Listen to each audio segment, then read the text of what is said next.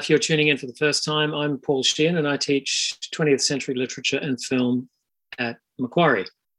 The title of this talk refers to human experience as per the HSC directive. But there are two kinds of experience in particular that are fundamental to Arthur Miller's play, The Crucible. In the first instance, desire of various kinds is at the heart of the play. Physical desire for two of the characters, but also various other desires for land, for retribution, for justice, and so on. And second, there is corruption, whether it be applicable to those on the side of the law or to those who give in to desire. No one ends up happily by the final scene. Almost everyone is either corrupted through rising hysteria and paranoia, or they're doomed. Incidentally, this is the edition of the play that I'll be referring to, the Penguin Classics edition from 2003. Any page numbers that you see on my slides will be referring to this particular edition. I want to start then with the notion of belonging, which is really the recognition that, as John Donne, the 17th century poet, once wrote, no man is an island. Each of us, in some way, is dependent on others for community, for social interaction, for our sheer survival. Each of us then cannot help but belong to something more than just our individual selves. All well and good, you might think, but this is not without its problems. Two major ones, in fact. The first occurs when someone else decides where or to what you belong and tries to impose a particular label or identity on you. And related to this is a second problem. Just as no man is an island, we might say that no concept, no idea, no view of something stands alone self-sufficiently. In other words, with the notion of belonging comes the notion of not belonging. Again, we may choose not to identify with something, not to belong to a group or community, or that choice may be taken away and made for us by someone else. And when it is taken away from us, that is when not belonging is not something freely chosen, but is forced upon us, we're in the realm of exclusion, expulsion, segregation, oppression, and other forms of injustice. So belonging, because it doesn't stand alone, because it's also tied up with not belonging, creates an inside-outside mentality. Those who do belong versus those who don't. The phrase, "you don't belong here," is a form of abuse, one of the cruelest things you can say to another person. It's an attack on their sense of identity, the sense they have of themselves, and their ability or their right to be a part of something bigger than themselves. All of these questions arise in the crucible, belonging as something that's both a given and a choice, depending on who is appealing to it, and not belonging as a kind of political weapon, a technique for exerting power over certain individuals. We can see this lack of diversity in the way that Salem treats its outsiders. The most obvious outsider in the play is Tituba, the black slave, whose home country is Barbados. Tituba's presence in the play brings in the notion of contamination. When you introduce foreign elements into your community, you run the risk of contaminating the purity of that community. Yet places like Salem need people like Tituba to work as slaves, to do the kind of low-level or menial labor that the townsfolk don't want to do themselves. Someone like Tituba belongs to the community as, in effect, a laborer, a worker who sells her labor, but she doesn't truly belong as a person because of her racial and ethnic origins. In the play, we can see how the pendulum shifts. Tituba is initially tolerated because of the work she carries out. The foreignness or outsiderness is therefore played down. But once the witch hunt begins, her foreignness becomes paramount and she's made into a scapegoat, someone who carries the blame for a community, someone who is very easy to demonize. Salem in 1692 is a very insular community, secluded, enclosed, inward-looking. In other words, as we've just seen, it doesn't exactly welcome diversity. This brings us to the whole notion of place. We don't just belong to a family or to groups and organizations, we also belong to a place. Home is what signifies the form of belonging that is place. It's of the utmost significance then that the Crucible takes place in Salem, Massachusetts. Salem was settled in 1626, 60 or 70 years before the events of play take place. The name is a variation of the Hebrew word shalom, which means peace and completeness, as well as hello and goodbye. Salem is then a settler society. And like all settler societies, it has strong attachments, not just to place in its abstract or symbolic dimensions, but also to land as something tangible and concrete attached to ownership. Nomadic communities obviously don't have this kind of attachment. Their relationship to the land is always provisional and always based on movement and change rather than settlement and ownership. Like other settler societies, such as Australia, the founders of Salem had to displace the land's previous owners or users, namely the Native American Indians. So for several centuries, up until 1626, Salem was a Native American village and trading center. In Act 1, Abigail urges Betty and Mary to keep quiet about what they did and issues this threat. Let either of you breathe a word or the edge of a word about the other things, and I will come to you in the black of some terrible night, and I will bring a pointy reckoning that will shudder you. And you know I can do it. I saw Indians smash my dear parents' heads on the pillow next to mine, and I have seen some reddish work done at night, and I can make you wish you had never seen the sun go down. Now, we know that Abigail is prone to exaggeration, if not outright lying. So this reference to American Indians may or may not be based on fact. What's important is that the threat of violence and home invasion continues to hang overhead, even a couple of generations after Indigenous dispossession. To this day, Salem is still known by its nickname, the Witch City.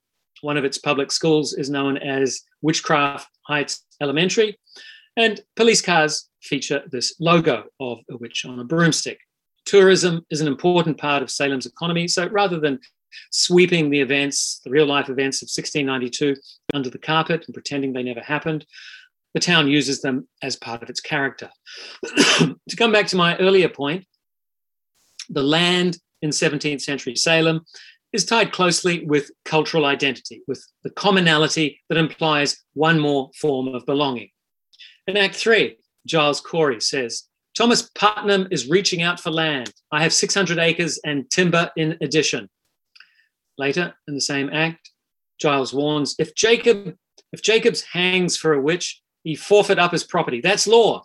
And there is none but Putnam with the coin to buy so great a piece. The man is killing his neighbors for their land. Land is clearly highly sought after, even to the extent that someone like Putnam will support false accusations in order to increase his holdings. I want to move on now from place and land to context, and to two related historical episodes in particular. Politicians over the ages have used the question of who belongs where as not just a social or governmental issue, but as a moral and or political one. 70 years ago or just over 70 years ago in America, the most threatening group of undesirables was not identified as such through race or class, but through ideological conviction. I'm referring here to communists who supposedly threatened America's freedom, much as terrorists are perceived as doing so nowadays. Soviet communism wasn't always seen in this light, of course. After all, its leader, Joseph Stalin, fought against Nazi Germany in the Second World War, as did America and the Allied countries. In a remarkably short space of time, Stalin went from being lovable Uncle Joe, hell-bent on stopping the Nazi advance, to a demonic dictator intent on taking over the free world. If you know anything at all about The Crucible, you'll know that its author, Arthur Miller, was inspired to write it because of what was happening in America in the late 1940s and early 1950s, something that went under the name of the Red Scare. It lasted until about 1957, and it was the fear, panic, and even hysteria in some quarters that America was being infiltrated by Russian spies who were out to contaminate the US with communist propaganda. It wasn't just a question of finding out who these spies were, however, and sending them back from where they came. It was also the threat that their doctrine might actually change American hearts and minds and turn them away from what was then thought to be the true, the good, and the right. So a committee of inquiry was set up in which people were coerced into confession, whether or not they were now or had ever been members of the Communist Party. Here's the cover of a comic book from 1947, the very start of the Red Scare, published by a church group in Minnesota. It was a huge success, reprinted several times, and it shows us how quickly communist phobia filtered down to popular culture. Indeed, if the Red Scare has a strong foothold in history, stronger than it might otherwise have had, it's because it affected the entertainment industry. Actors, directors, producers, and so on, who were thought to be sympathetic to communist ideals, were put on a Hollywood blacklist, which made it almost impossible for them to get work. It was a form of persecution, in other words, and it drove some of them to their deaths. The Hollywood blacklist and the Red Scare were serious issues because they seemed to undermine what were thought to be key American values: freedom of expression, of belief, of political persuasion, and so forth. But this almost complete reversal of values, people being persecuted for what they thought rather than what they did, was made possible because of something else that defined the wider post-war climate. In the late 1940s and early 1950s, the Cold War got underway. The two world wars earlier in the century were hot wars. Countries had used soldiers and machines and weapons to force other countries to their knees. But after World War II, a different kind of warfare was being waged. Rather than actual fighting, it involved psychological manipulation, rumor, espionage, counter-espionage, and the unprecedented buildup of arms. The purpose of this buildup, this arms race, as it was known, was to intimidate the enemy. If they knew you had a military and technological superiority, then they'd be less likely to attack you, the logic being that no one wants to start a war that they don't have a good chance of winning. In some ways, a Cold War is more threatening than a hot war because it's not real. It deals with the hypothetical, the projected, the speculative. It's about possibility rather than actuality, and it can leave whole populations living in fear for decades, wondering if or when the end is going to come. At least with a hot war, you know when an armistice is signed and you can live your life in peace. With a Cold War, there's no actual war in terms of invasions or bombings, but there's no actual peace either because the threat of war is always looming overhead. Now, what you've probably heard about The Crucible is that Miller was inspired to write it because of the communist witch hunt. It was only a witch hunt in a metaphorical sense, of course, but it made Miller think of earlier occurrences of actual witch hunting, particularly the one in Salem that took place in 1692. What I'm saying then is that there would have been no communist witch hunt in America if it weren't for the Cold War. In the first place, the Cold War made it clear who the enemy was, namely Soviet Empire and all it stood for: totalitarianism, atheism, expansionism, and so on. And, of course, communism. But secondly, and just as importantly, the Cold War atmosphere meant that it became difficult to distinguish between the real and the hypothetical, between fact and conjecture.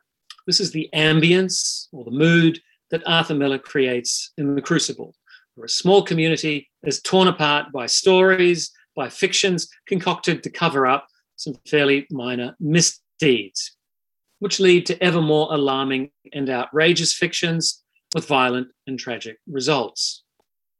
In the early parts of the play, we come to know Salem, learning about its mores and customs, and we can see what holds this community together. It's founded on common religious beliefs and hard work and moral rectitude. These, we might say, are the forces of belonging, the glue that makes the town a working social order. But the more we see of Salem, the more it becomes apparent that not only does it not welcome diversity, there are forces of separation and division, forces that work to alienate the good people of Salem from each other. At the start of Act 2, there's a scene between Proctor and his wife Elizabeth in which Proctor describes the harvest that's soon to come and how they'll be able to benefit from it. But something's amiss, and a direction tells us what that is. There is a pause. She's watching him from the table as he stands there absorbing the night. Her back is turned to him. He turns to her and watches her. A sense of their separation rises. This is a pivotal scene as it shows the Proctor marriage starting to feel the strain from outside, from the accusations being made by the young girls. It's interesting, too, that Miller depicts this physically in terms of body language. So even though we're reading it written down, it's still in keeping with the cardinal rule of drama, and that is show, don't tell. That sense of separation that Proctor and Elizabeth demonstrate is a sense that pervades the entire play. I want to suggest then that the forces of separation or division are four. In the first place, there is the division caused by spoken language, by the kinds of things that the townsfolk say to each other. As the play unfolds, a great deal of stock is put in opinion.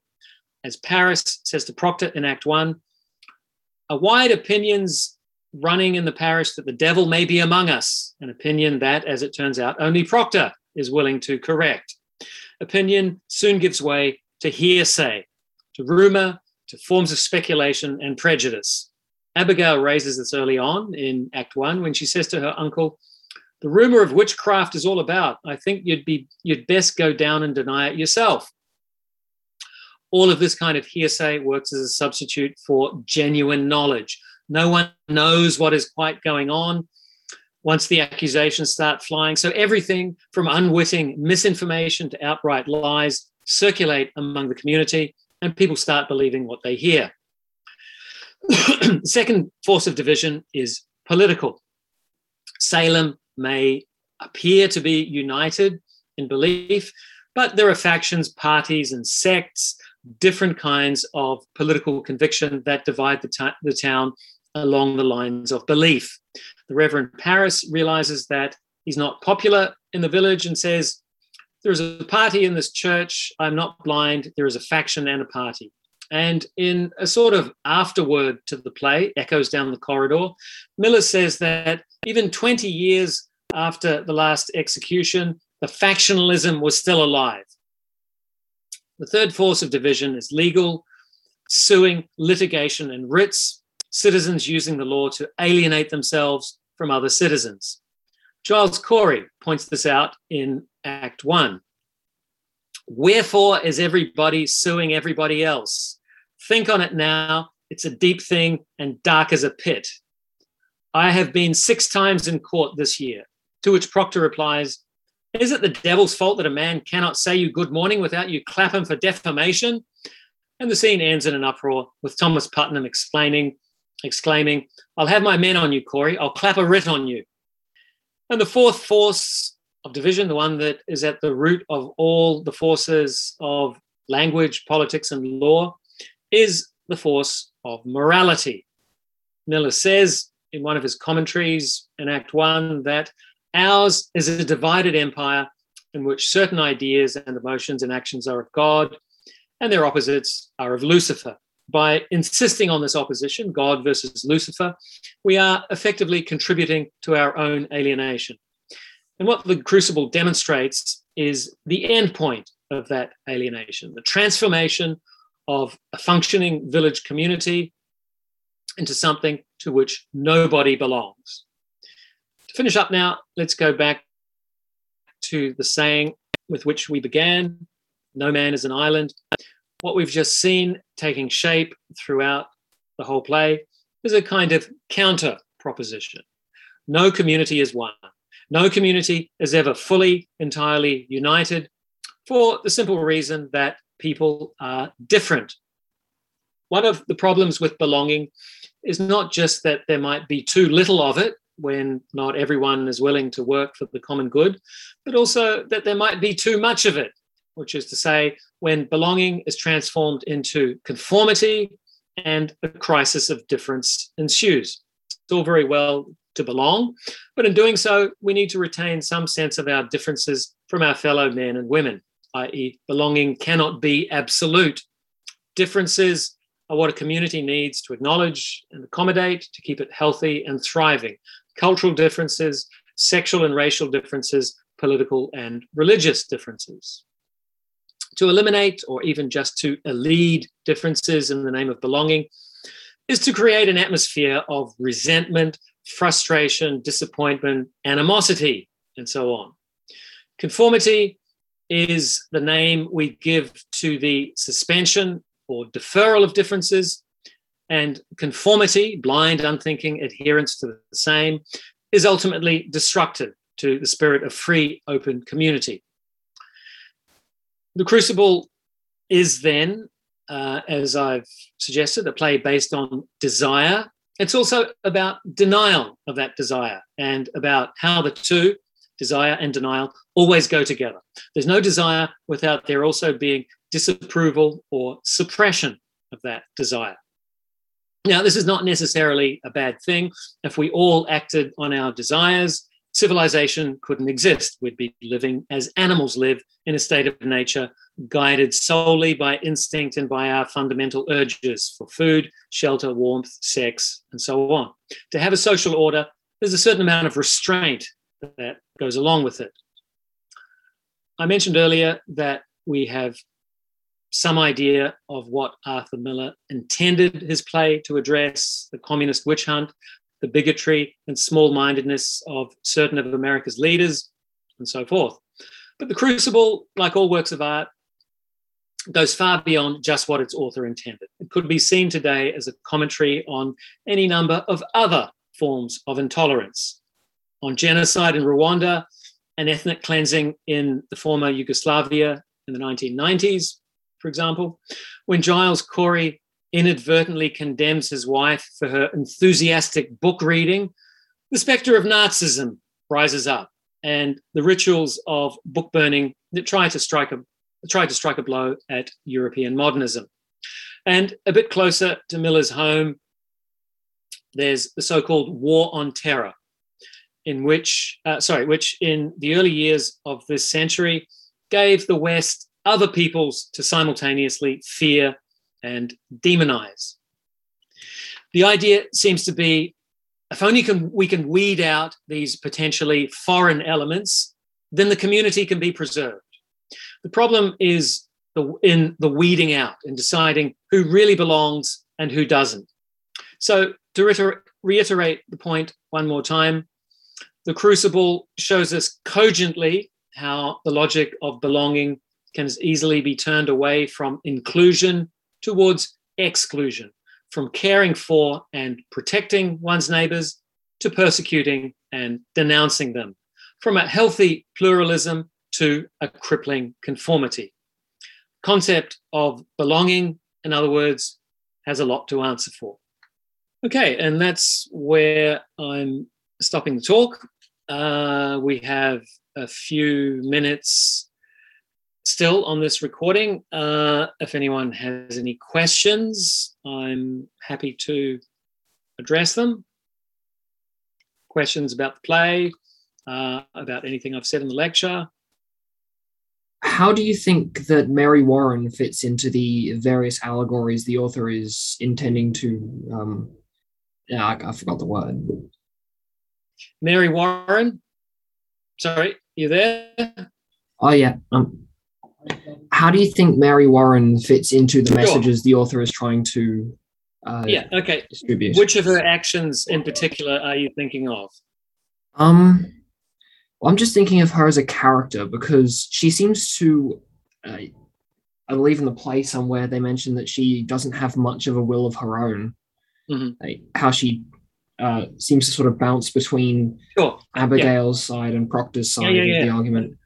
Well, I guess she stands for, the way I've outlined it in the lecture is that the forces of division come about from definite beliefs and the clash of those beliefs.